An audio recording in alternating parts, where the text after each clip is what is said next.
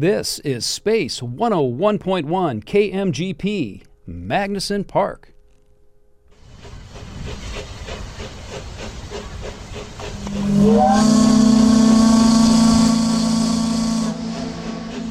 That sound can mean only one thing.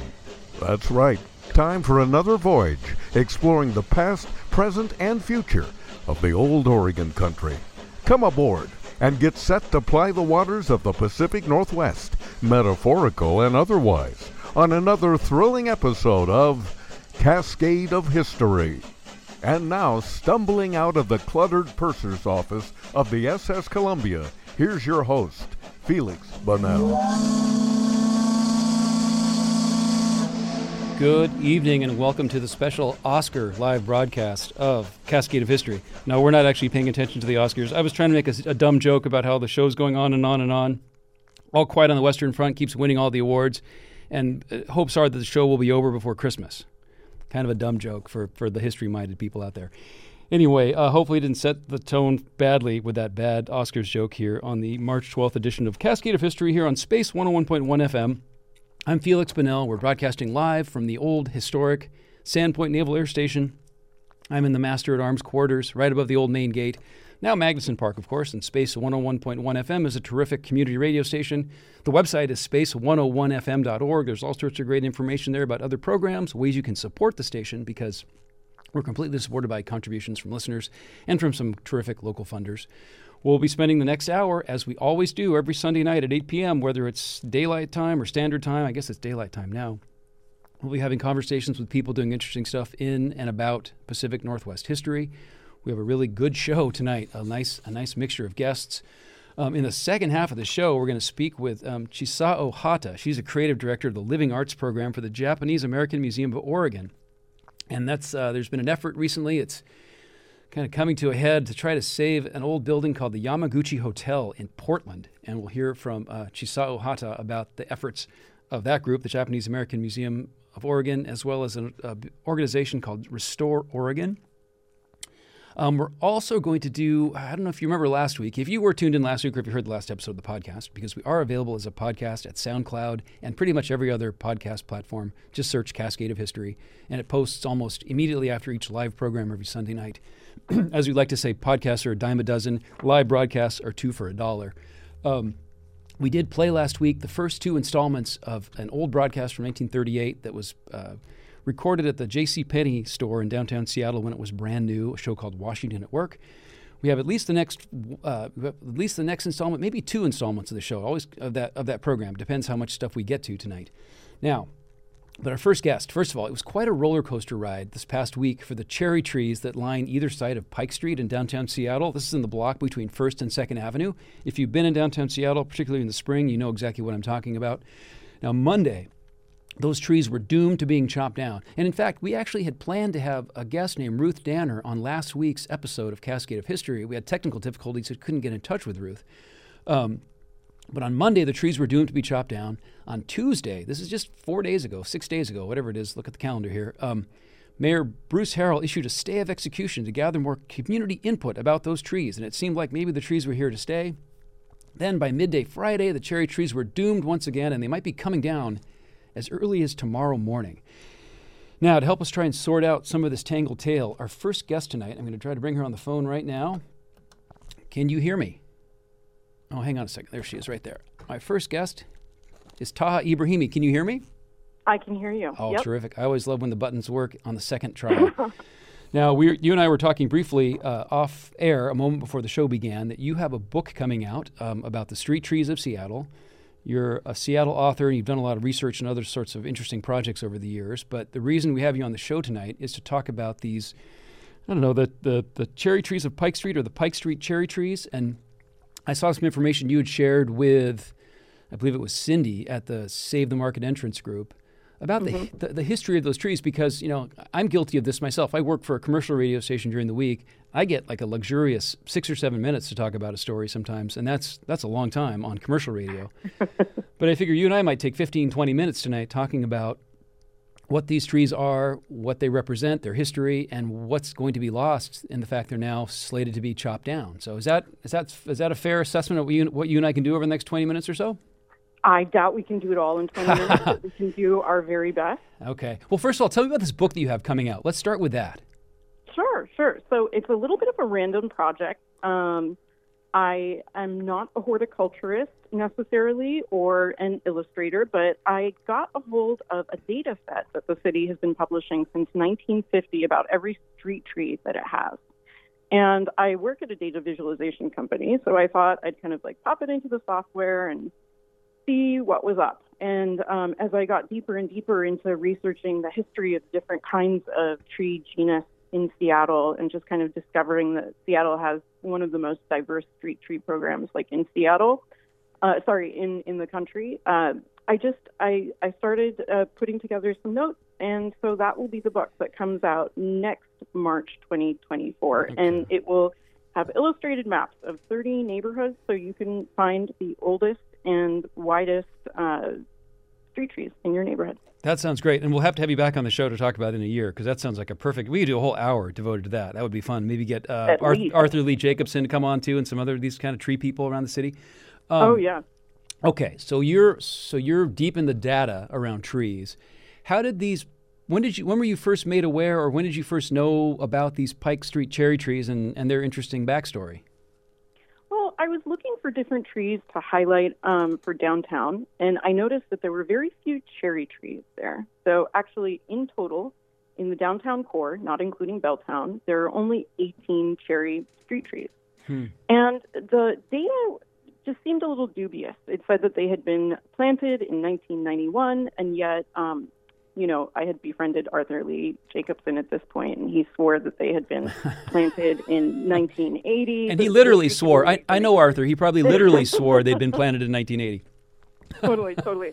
And so last year I went back just to kind of confirm whether they really were what the city said they were. And in the records, it says that they're Sargent cherries, columnar Sargent cherries. And I went back, and they were actually blooming at the wrong time, and determined that actually 6 of them are Kwanzan cherries, and only 4 are Sargent. And again, talking with Arthur, we think that maybe they started out as Sargent, and then as they were replaced, maybe with Kwanzan. So the data to begin with was a little bit dubious. And so that's when I started getting interested in it, and I started doing some historical research. And I'm embarrassed to say I had no idea that Seattle was basically the Japanese flowering cherry gateway to America in the early 20th century. And how did that come to you? Is it simply a factor of geography and our proximity to Japan, or was there actually some person here or people in Japan who were specifically choosing Seattle as a place to route cherry trees into the U.S.?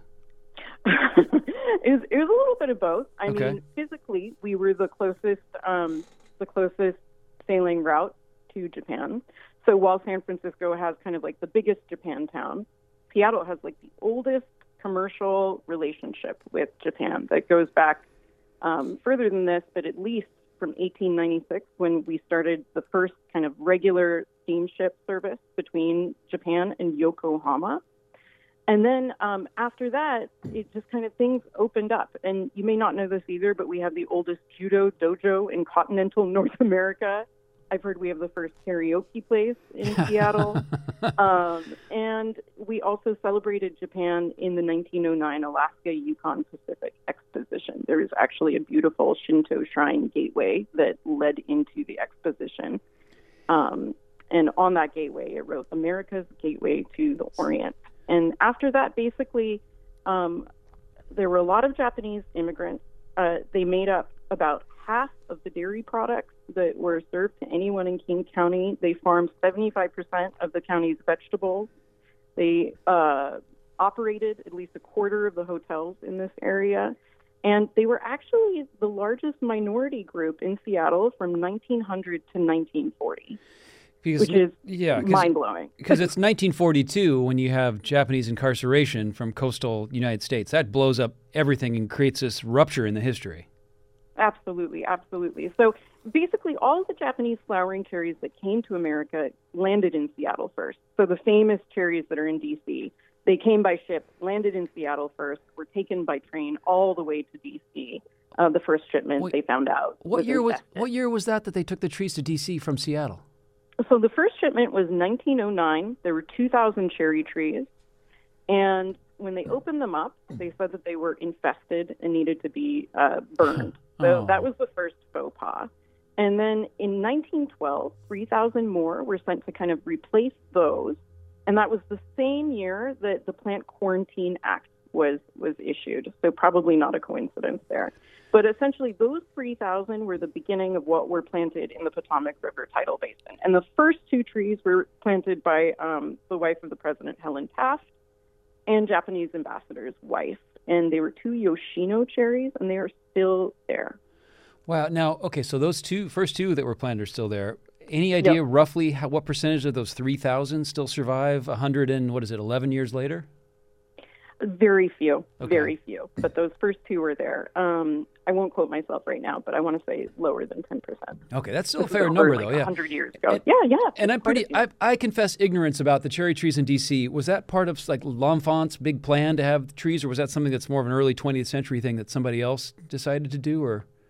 It was a little bit of both. Okay. There was a famous journalist who was very much into cherry trees from Japan, and Helen Taft was also a big advocate. And there was someone also in the USDA named David Fairchild. So it was the advocating of a couple of different people, I would say. And I imagine. Then, go ahead. Yeah. Go ahead.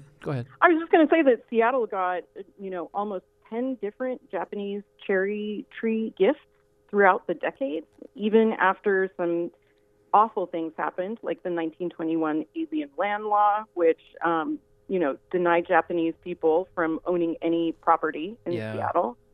And shortly after that, I think that happened in 1921. In 1929, just 8 years after, they gave us a gift of 2,500 cherry trees again. Wow. And then there was another gift the following year of 3,000. By the way, one of those Kanzans lasted over 80 years. Wow. So just to show you kind of the lifespan possibility there. And there's a large Yoshino that's still at Green Lake from that one. Oh, that's cool. Now, okay, well, at the University of Washington, now what year were those trees planted and where did they come from? So that's a little interesting story. They originally were part of a gift in 1939. The Arboretum planted them kind of where 520 is today. So when 520 came through, they had to remove them or put them in a different location. That was 1964, and they were planted at the UW Quad at that point. And right now I know that people are concerned about their decline because they've already outlived their lifespan. It's quite a few decades right now, and basically they're trying to graft them and clone those trees so that when they do die, we have clones of those trees that we can plant again. Wow, so the trees on the Quad only date to 1964. No, they replanted. were grown since 1939, replanted in 1964. But they've only been on the Quad since 1964. Yep. Boy, but I know that most crazy. history, most history talks about them coming from 1939. But few people know that they were first at the Arboretum. Okay. Now, one sort of a granular question I had. I know that 1980 date for planting the trees that are on Pike Street, at least for the next 12 hours or so, at least.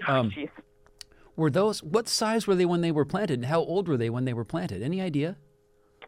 I know that they were 5 feet when they were planted. Okay. I'm not sure how many years old they would have been, but those came from Japanese Prime Minister Miki Takeo, who actually went to the University of Washington in Seattle in the 1930s.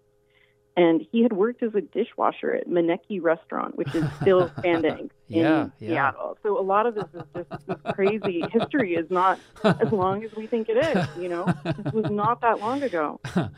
And so, okay.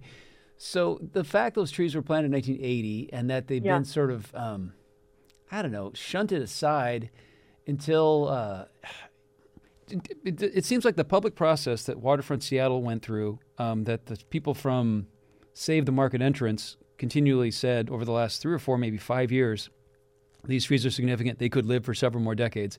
That process seemed to be sort of invalidated when Mayor Harrell said, wait, let's not cut them down this past Monday. Yeah. Let's take some more time to have more process. I know there were a couple of meetings. I think there were at least 2 meetings of the different groups involved. But then they reached this compromise, which it seems like some people are okay with, some people are still upset about, to remove the trees that are there, replace them with new trees, and then plant an additional 16 trees elsewhere on the waterfront.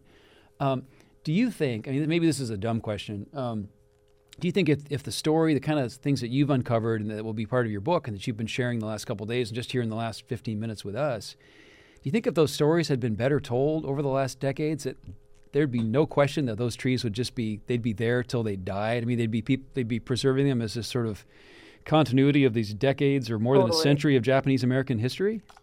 Yeah, I think it's absolutely egregious that history was totally forgotten. I mean, how long have they been working on this project? And it never came up that it might be a coincidence that the streets are lined with cherries. Oh, and by the way, Seattle is the cherry tree gateway to Japan. You know, no one thought about that. And this came up last minute. I think that's awful. And I failed to mention that during World War II, most of Seattle's cherry trees were cut down due to anti-Japanese sentiment. And after, you know, the atomic bomb was dropped on Hiroshima, in 1950, Japan again gave us 10,000 cherries. It's just an amazing show of friendship and hope and renewal that they continued. And another interesting little point is in 1951, D.C. actually took back cuttings of the cherries that the Japanese had given them earlier in the century, and they sent them back to Japan to replenish those that were destroyed in Tokyo because of the bomb. Oh, wow. So anyway, there's this deep, convoluted history, and how did we forget that? Why was this not even considered? So I heard you say kind of we added 2 process meetings, but in my opinion, it sounds like the process was just kind of checking the box and not really getting the right community feedback that we needed when we needed it. And you're right also that I think those trees should be cloned or somehow honored. I don't think chopping is the right way to do this. Yeah, and also, I mean, somebody pointed out on social media, one comment was like, geez, at least let them have one more season to blossom. I know. That just seems absolutely cruel. One thing crazy. I want to go back to one thing you said about during World War II, people cutting down cherry trees because of the Japanese. So what that says to me is that that cherry trees were so closely identified with Japanese culture and Japanese people that they became a target. That's a really good point. Actually, you're right. It's not that anyone had forgotten it because they clearly remembered it if they were cutting those trees down. That's a great point. And after internment, more than 1/3 of the Japanese from Seattle chose not to come back to Seattle. So it's especially poignant that those trees were planted in the entrance of the Pike Place Market kind of corridor to commemorate, you know, the fact that 75% of the farmers in the Pike Place Market were Japanese. The Pike Place Market kind of diminished after World War II because many of the Japanese farmers weren't even working there anymore. So these trees have welcomed people and have a lot of symbolic value. Yeah, I mean, the other thing, too, that was so strange about the timing, and I talked about this in I did a bit about it on I work for Cairo Radio during the week, and we did a little piece Wednesday morning, which I think the day the trees got their stay of execution on Tuesday was the same day that the mayor was announcing his tree canopy preservation and revival campaign. Yeah. And I said this on the radio earlier, but this split screen of, and they didn't have a press conference, but I love the idea of a split screen where it's Mayor Harrell and Councilmember Strauss, and they're talking about, our tree canopy is in danger. We have to preserve what we have. We have to plant new stuff. And then on the other side of the split screen is the chainsaws coming out to take the trees down at Pike Street, and it just would have been like ludicrous. And it still seems kind of ludicrous.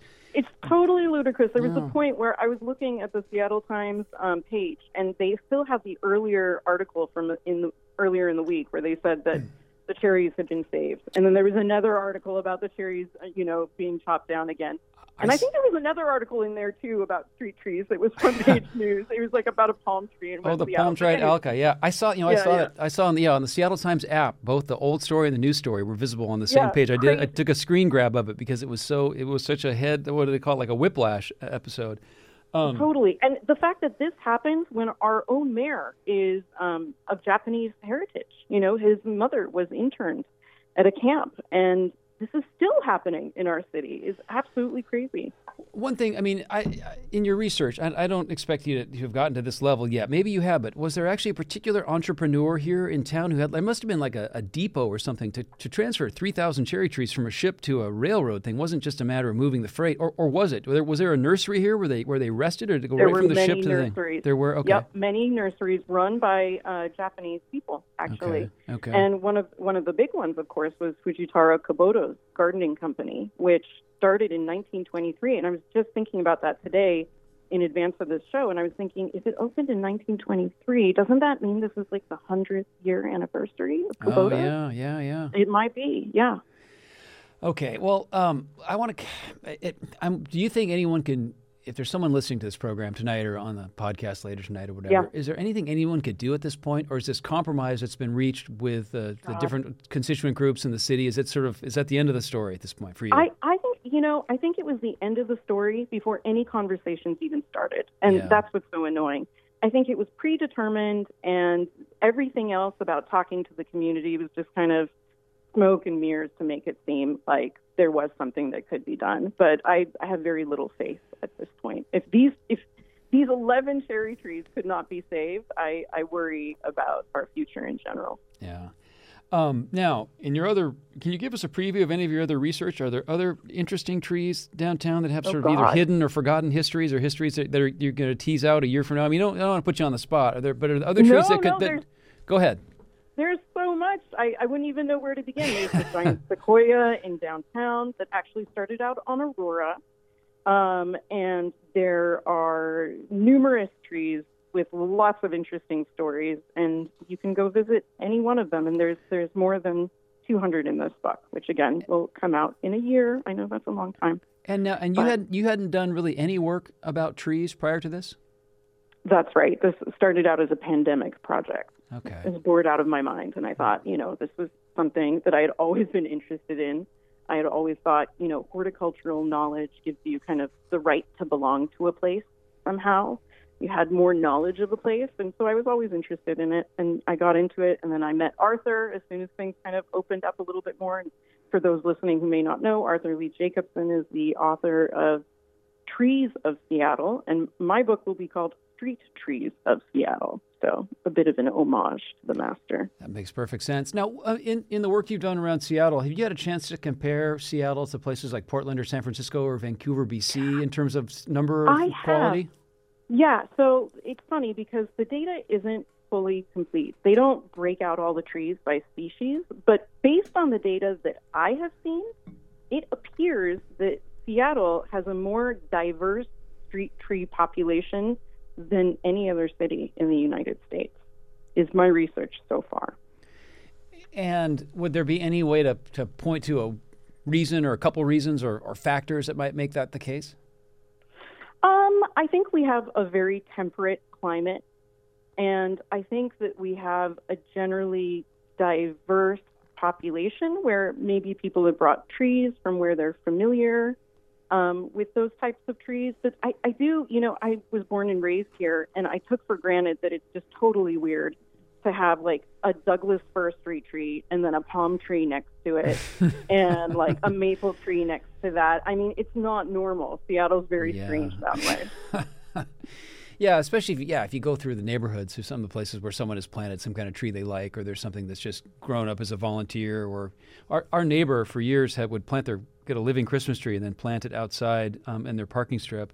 And then the people bought their house and chopped them down. So I mean, it's always a shame to see when a tree comes down because there's the shade value, especially in these hot summers we've had lately. I've got a couple big cedar trees next door to me that just soak up all the sun, and they give off this beautiful kind of cedary perfume. And it's they're dropping the temperature in that area by at least a few degrees. At least under the tree there's a shade. And I don't know. It's hard to think of a more urbanized Seattle having fewer trees in it.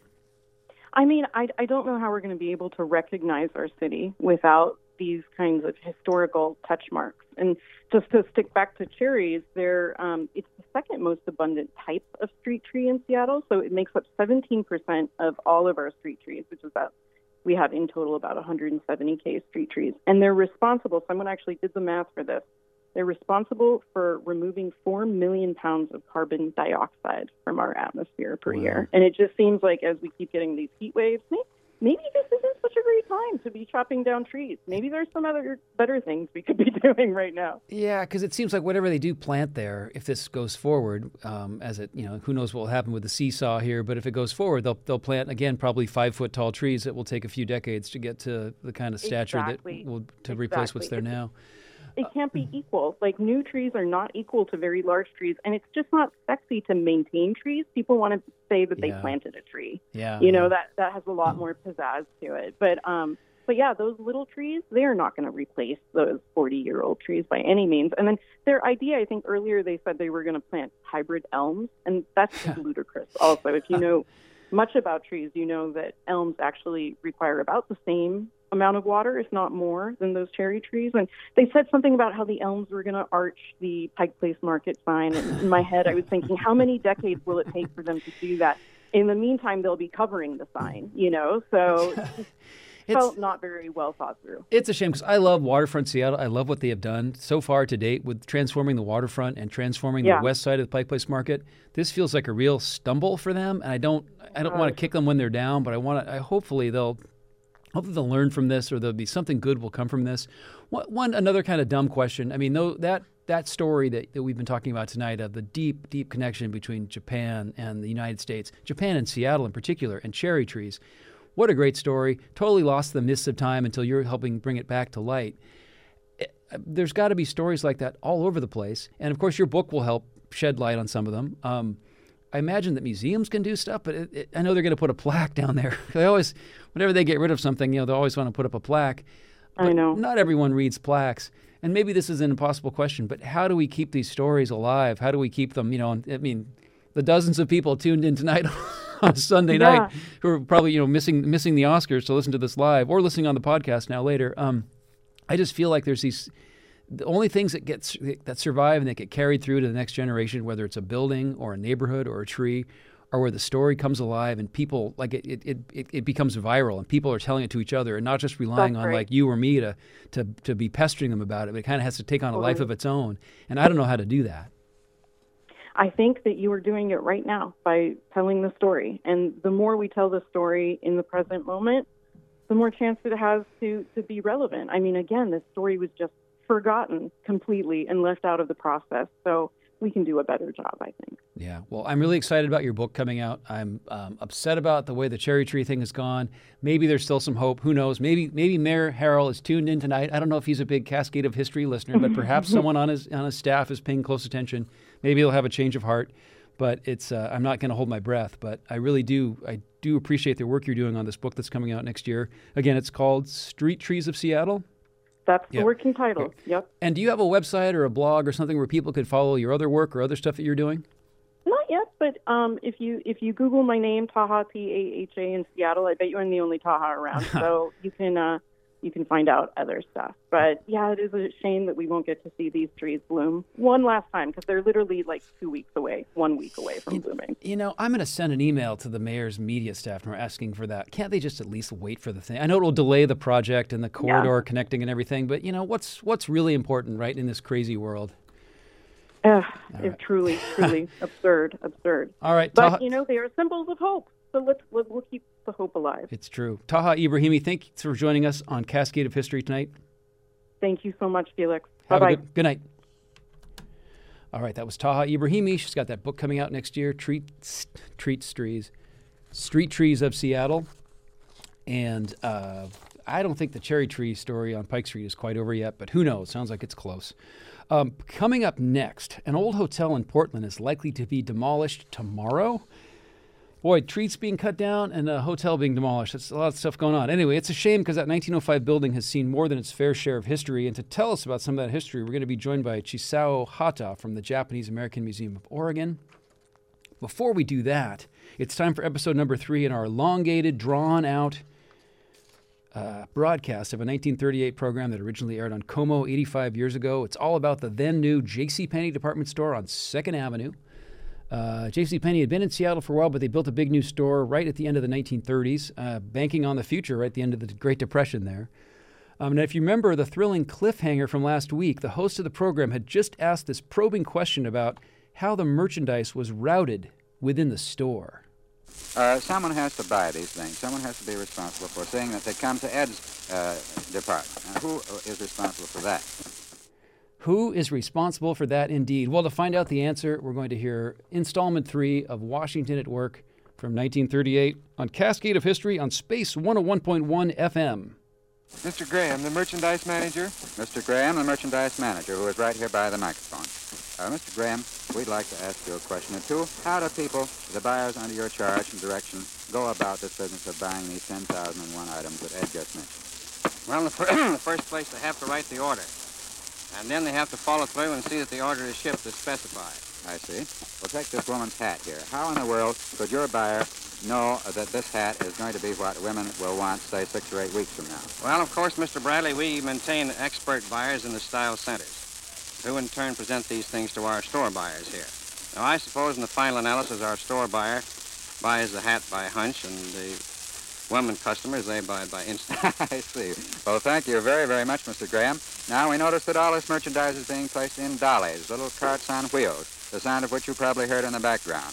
And we're going to follow the dollies now. We're going downstairs and see what goes on the fourth, the third, the second, the first, and the basement floor. Now, the creation of this large new store means a considerable addition to Seattle payrolls. For employment will be given to many new salespeople, over and above the hundreds already employed at Penny's former location. And for the past several months, too, hundreds of skilled and unskilled workmen have had employment, creating this largest addition in years to downtown Seattle retail business. Dozens of crews of electricians, carpenters, decorators, and painters, 100% local labor.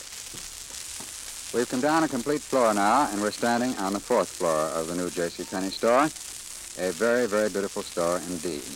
And we're standing in the dead center of the department, and I can see in unique cutout letters, which, when illuminated, produce a shadow effect, the words over here on the right, the boys' shop, over in the corner, the nursery furniture, beyond us, the infants' wear department, and over on the other side, to our left, the girls' shop. Now, as we left the stock room, we noticed one dolly full of boys' baseball uniforms. And remember, part of the fun of this broadcast was to trace the procedure of these various items. That's our item for the 4th floor. But, Bob, who do we talk to here? Mr. Greenfield. And we'll leave it right there. Bob, who do we talk to? Mr. Greenfield. As the merchandise makes its exciting way around the old 1938 JCPenney location in downtown Seattle. It's kind of funny what passed for radio entertainment 85 years ago. Not much has changed. All right, I am Felix Bunnell, and this is Cascade of History on Space 101.1 FM, broadcasting live from Magnuson Park in Seattle, in the historic Sandpoint Naval Air Station, former Master-at-Arms quarters, just above the main gate. It's Sunday, March 12th. If you looked at our Cascade of History Facebook page earlier, you would have learned that the furnace is still not working here at the studios. When I got into the building, there's nobody else here. There's nobody on before me. It's a show on tape before I come in. The temperature in the studio is 51 degrees. It's inched up to 56 degrees with the help of a space heater, so it's a bit more comfortable than it was when I first got here. You don't have to think of that as a reason to give money to Space 101. It's 0.1 FM. It's not that we can't afford to have a heater or a furnace, but there's some kind of furnace problem, and that's actually the Parks Department owns the building, and they do that kind of work. But if you feel like contributing to Space 101.1 FM, just go to our website, space101fm.org. You can contribute right there, and your money goes to support, pays for the electricity, pays for the phone bill, pays for all the equipment. We're all volunteers here on the air at the radio station, but we do love the support to help get the things that money must buy. All right. Well, our next guest is Chisao Hata. She's a creative director for the Living Arts program for the Japanese American Museum of Oregon. I'm going to bring her on right now. Let's see if she's there. Chisao, can you hear me? I can certainly hear you. Oh, thank you so much for making time to join us on Cascade of History. You know, we're based here in Seattle, but we try to cover heritage and history and historic preservation in Washington, Oregon, Idaho, and British Columbia. And it's great to have a guest on from Portland. I think you're in Portland tonight, I believe, right? I am, yes. Thank you so much for taking the time to have us. Well, it's an important story. I don't know if you heard the first part of the show. We stream live all over the place. We're not on the air in Portland, but we were talking about some Japanese cherry trees that are threatened here, are actually slated for being cut down right in front of Pike Place Market, that have been there for more than 40 years, and that Seattle's got this terrific history of Japanese culture and Japanese commerce going back, well over a century. When I read about the Yamaguchi Hotel, the first I read of it was a few days ago. I hadn't paid attention to learn that this had been underway for a while. But for someone who's never heard of it or seen it, what is the Yamaguchi Hotel? Well, the Yamaguchi Hotel is the last standing historic building on a block in historic Old Town, also known as New Chinatown, Japantown, in Portland, Oregon, and it's one of the oldest cultural districts in our city because it's near to where the original port of Portland was, where most people landed to enter Portland. So many immigrants came in through that port, Italian, Greek, Roma, Chinese, Japanese, Filipino, and so they were often, had to live in that area as well, because there are laws that prohibited people from living any place they wanted. And then eventually, because of many of those redlining laws, Japanese Americans ended up in an area in Old Town that became known as Japantown or Nihon Machi. And Seattle also has a Nihon Machi. And at one time, there were 26 Nihon Machis along the West Coast. And I think there's only maybe 5 remaining. Wow. So that must have meant that they were in all the big cities that I could name off the top of my head, but probably some of the secondary port cities along the coasts of Washington and Oregon and California? Well, Seattle, Portland. We really don't have a Japantown anymore. Yeah. The Japanese American Museum of Oregon is really the only, remaining history that holds, the history of Japanese Americans. Of course, Los Angeles, San Francisco, San Jose. Okay. Are some cities. Mm-hmm. And okay, so the Japantown in Portland was established by what year, roughly? Well, Japanese began to come to Portland in the late 1800s.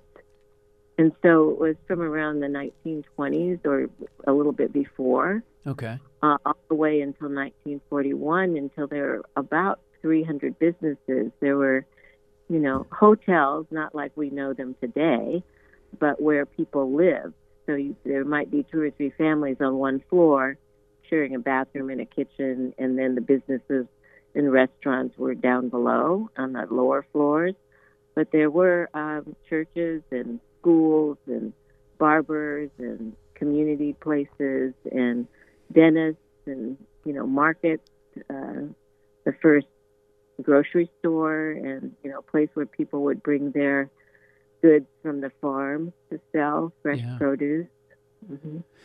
And obviously, that community is decimated in 1942 through incarceration of Japanese and Japanese Americans. And does it ever really come back much after that? It comes back some, but of course, there were laws in the beginning that prohibited people from owning any buildings or any land.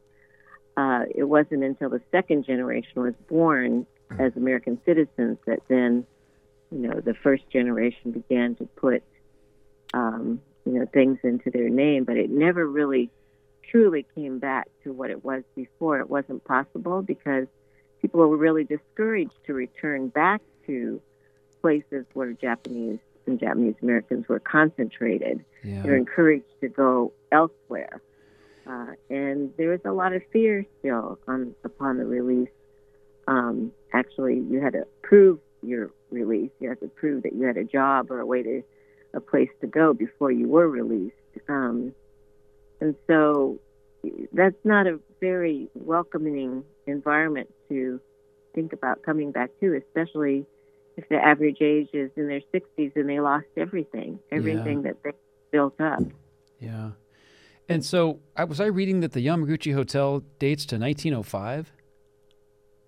Yes, and the Yamaguchi Hotel is significant because not only is it the only historical building left on that block, but we do know that from 1921 to 1941, right before the executive order 9066, Masai Yamaguchi was a midwife, and she, did her birthing right there in that hotel. So it has a deep significance to the community because of that.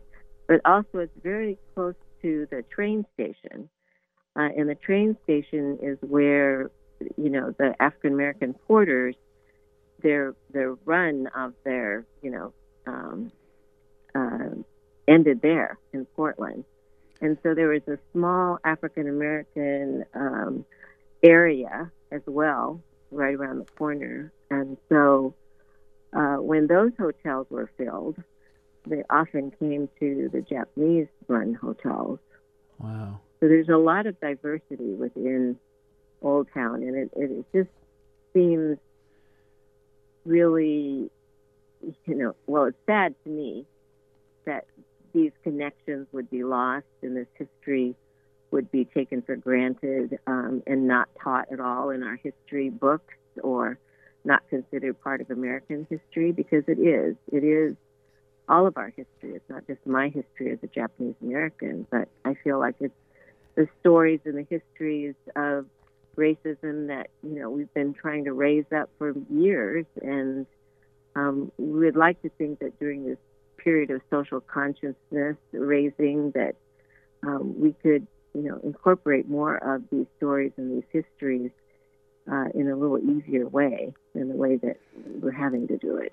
Yeah, and as I understand it, the Yamaguchi Hotel has sort of reached the end of the line, and you guys had some kind of an event this afternoon there? We had a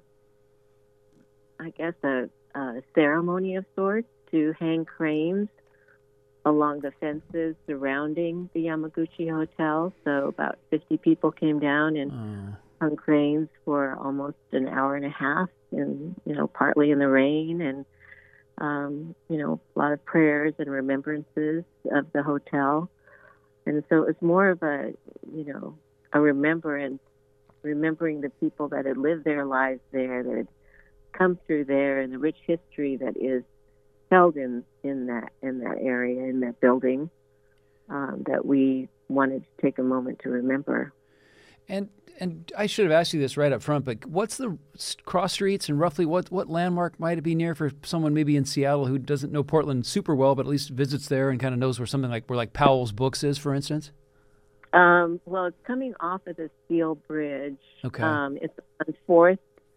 Our museum is on 4th and Flanders, and the Yamaguchi Hotel is on 4th and Gleason, so it's just within the same block that we are. It's close to the train station. Okay, yeah, I love that's such a wonderful train station. I love that whole the walk from the train station to Powell's. I've done that so many dozens of times over the years, living in Seattle and visiting Portland specifically to go to the bookstore.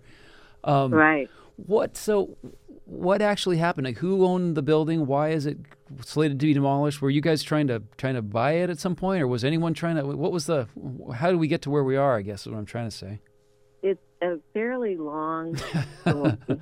I'll try to say it, and I'm not the best person to tell this part of the story because there's a lot of city regulations and laws and how people, have formulated these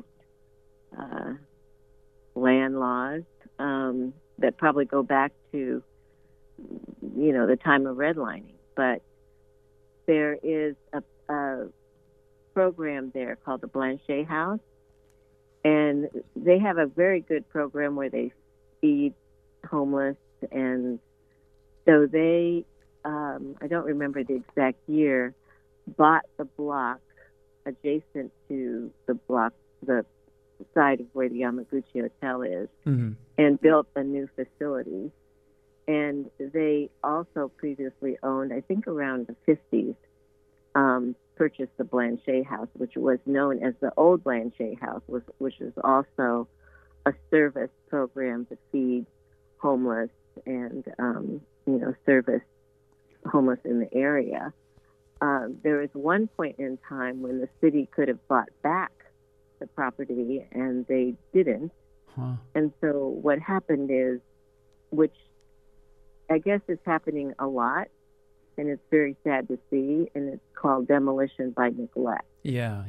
So the owners, will just let the building go. And I think what's really sad for us to see is that there's just no pride.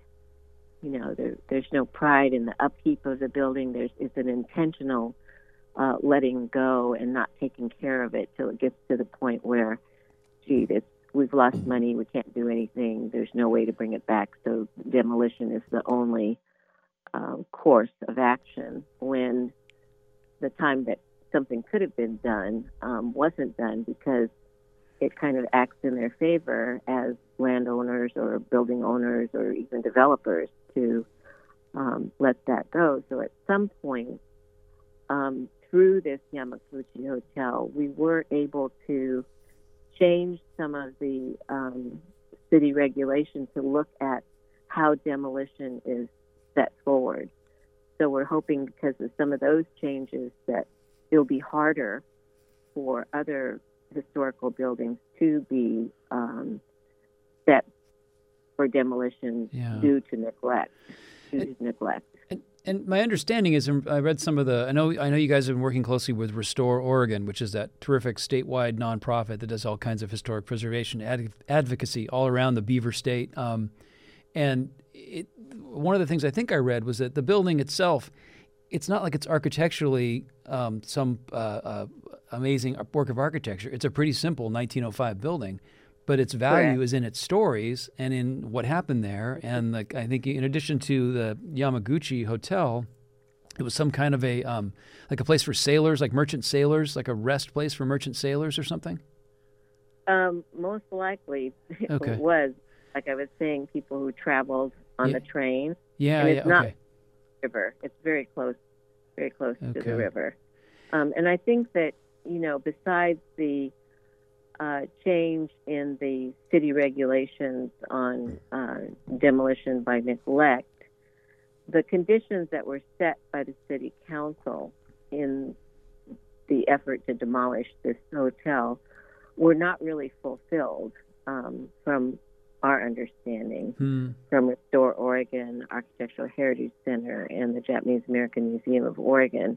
So that's of some concern, that there were some agreements that were made, some conditions that were set, and therefore there was a process, and the process wasn't followed, in our opinion. And so then it caused, the situation where we're hearing within a week that the demolition is taking place, where we should have had more ample notice. Because the stakeholders committee was established, the historian was, writing a report. The stakeholders were to come together again to review that report and make recommendations to the city. But it seems that, some steps were missed there.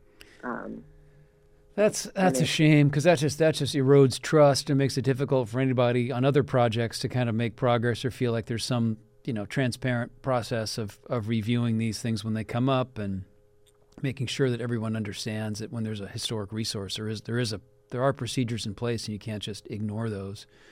It ultimately creates so much ill will on this kind of stuff too. Definitely, yes. So the museum, the Japanese American Museum of Oregon, tell me about what's there. How long have you guys been in business, and what do you have there at your museum there in Portland? Well, unbelievably, on March 15th, we closed the museum to build a new museum, and that was the same month that the pandemic was announced. So you closed 3 years ago? Mm-hmm. Oh, right before the pandemic. That was brilliant timing. I mean, way. But it meant that we had to negotiate how to build out this new space that we took just during the 2 years of the pandemic, and that was easy. Get the contractors and to get the work done, and so it took quite a bit of time. But we do have a beautiful museum, And like I said, we are the only place left that holds the memory and the stories of Japanese Americans in Nihonmachi in Japantown. So we have a beautiful permanent exhibit. We have a little store. We have what we call a rotating gallery. Mm-hmm. So there are different exhibits that go on there. We also have a history that's linked to the Japanese American Historical Plaza. So that was built first. So if you've ever gone to Portland and you've been along the river and you've seen around March these beautiful cherry trees, and we started out talking about the cherry trees. There's 100 cherry trees there. People know all about the cherry trees, but there is this beautiful monument that was built up by landscape architect Robert Marasse and Bill Nato, who, if you've been down Portland, you may have been on Nato Parkway. Huh. So it's right along there. There's stones, and there's poetry on the stones, and there's part of the stones on one side, and then there's a break, and then there's stones continue on another side. And that break includes one large stone that holds the names of the 10 camps where Japanese Americans were sent as a result of the executive order. So that plaza, also known as the Bill of Rights Plaza, came first, and it was dedicated in 1990. And then after that, we decided there needed to be a place to hold some of the history, and so it gradually grew into a museum and to where we are today. So we invite everybody to come and share in our history and at our museum. We would love to have people come. Do you guys have a collection of, do you collect photographs and oral histories and that sort of stuff as well? Oh, absolutely. Yeah, we have a whole archive of photographs. All of our oral histories are on Densho. So you can find those on the, there's a Portland section with the oral histories from Portland. Yeah, and Densho is a project that's been going on for many years. Tommy Keita founded to gather oral histories and create a huge online database. They were doing stuff with video and online transcripts and stuff way before, very early on. They did. That's an amazing model. I love what Densho has been able to do around. I wish there was equally as deep and broad oral histories for every community in the Northwest. It's an amazing project. I think they've really inspired a lot of other work around the country. I'm actually really honored they're taking my oral history next Monday, so I'll be coming up to play. So how long has your family been in the Northwest? I didn't grow up in the Northwest, okay. And actually it's a result of my family being incarcerated. So my mother and father were in separate camps and eventually brought together at Poston, Arizona. Wow. And married. They were married at Poston, Arizona. So when they were released, my mother was a nurse, and she had applied to different hospitals in different states, and eventually went to Boulder, Colorado, and then ended up, I guess she went to look for another job interview in Chicago, didn't like Chicago, went to Iowa and applied to a hospital in Des Moines, Iowa, where she was hired and met some other Japanese doctors, and that's where I was born, in Des Moines, Iowa. But my mother was born in an area right side of Hood River, Parkdale. Oh, and wow. so all of her family, in fact, my cousins still run the family orchard in Hood River. I've been to Parkdale before. We rode the train once from Hood River up to Parkdale. I think for a thing where you could buy a Christmas tree and they'd load it back in the train for you. But while you waited in Parkdale, you could have lunch at the Grange Hall. This was like 30 years ago. What a cool place. It's one of the places where had the highest number of Japanese farmers, orchardists. Oregon fruits and vegetables, close to 70% of them that were grown prior to World War II were grown by Japanese American farmers. Yeah. And boy, it's what's not known, right? And all that land that was lost, that had to be given up or taken. We don't know all the individual stories, but we do know that they provided a lot of food for everybody. Yeah, same was true here in Seattle. Now, so your mom was in Parkdale. Where was your dad? My father was actually born in Honolulu, but Wow. then he settled in Los Angeles, and they met in pre-med in Walla Walla, Washington. They met in Walla. Yeah, it was Walla Walla College, I believe, was a That's great. pre-med Adventist college. Wow. And my dad didn't like blood, so that was that. And then my mom went on to become one of the first Japanese-American nurses in Oregon, definitely in Portland in 1939. Wow. That's what a great story. I mean, that's the thing. It's just an American story. That's why I covet all the stories. I mean, that's the thing. It's like all these different histories that have been hidden away or that aren't talked about as much as they should be because there's some dark chapter. And I think the story of Japanese American incarceration, that story has been brilliantly told again and again. It needs to be and should be continually told. But I just love because they're American stories. It's like, people trying to make their way in the world, meeting their future spouse, and my grandmother was a picture bride. Oh wow. So you know about that history. The laws prohibited women from coming to America unless they were married. So the Japanese devised a system where they exchanged photos, and then they were married by photos in Japan. Wow. So the woman could get all the correct legal papers, and then she was able to come to America to meet the husband she never met for the first time. Isn't that crazy? Can you imagine? No, I can't. But I do have a connecting story to Nihon Machi, and that is my mother was the oldest of 8 children, actually 9. Okay. But my grandmother died in childbirth with her 9th, Oh my goodness. and my mother was 16. So, in those days, it would seem that the oldest daughter would be raising or help to raise the rest of the family, the rest of the children. Yeah. But my mother always wanted to be a nurse. I guess she never talked about anything else. And I think it was because she was sickly when she was young.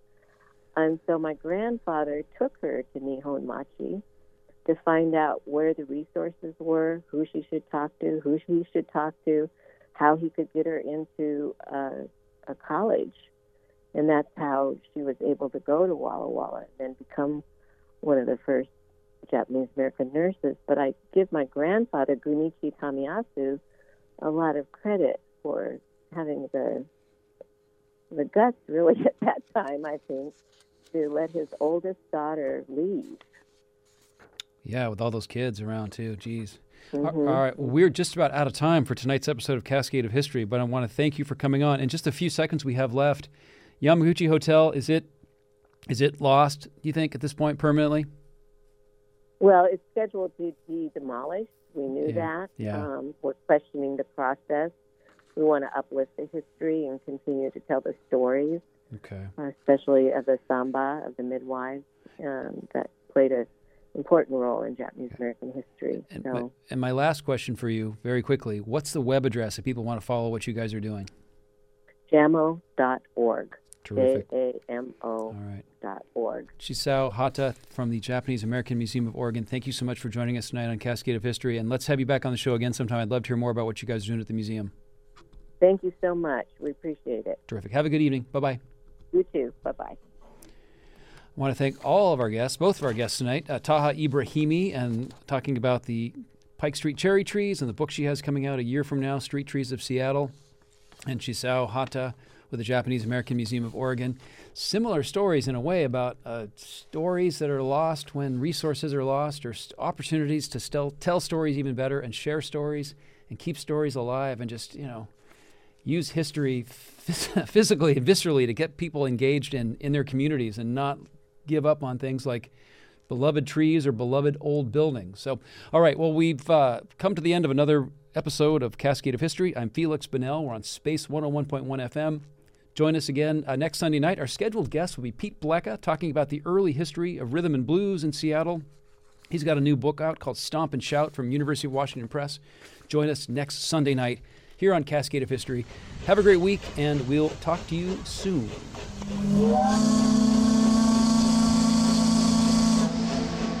That sound means the steamer Columbia has reached the end of another thrilling voyage around the Pacific Northwest.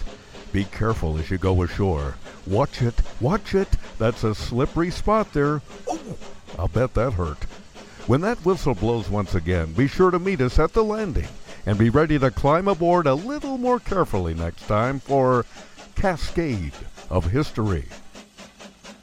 Cascade of History is produced in Seattle by Felix Bunnell.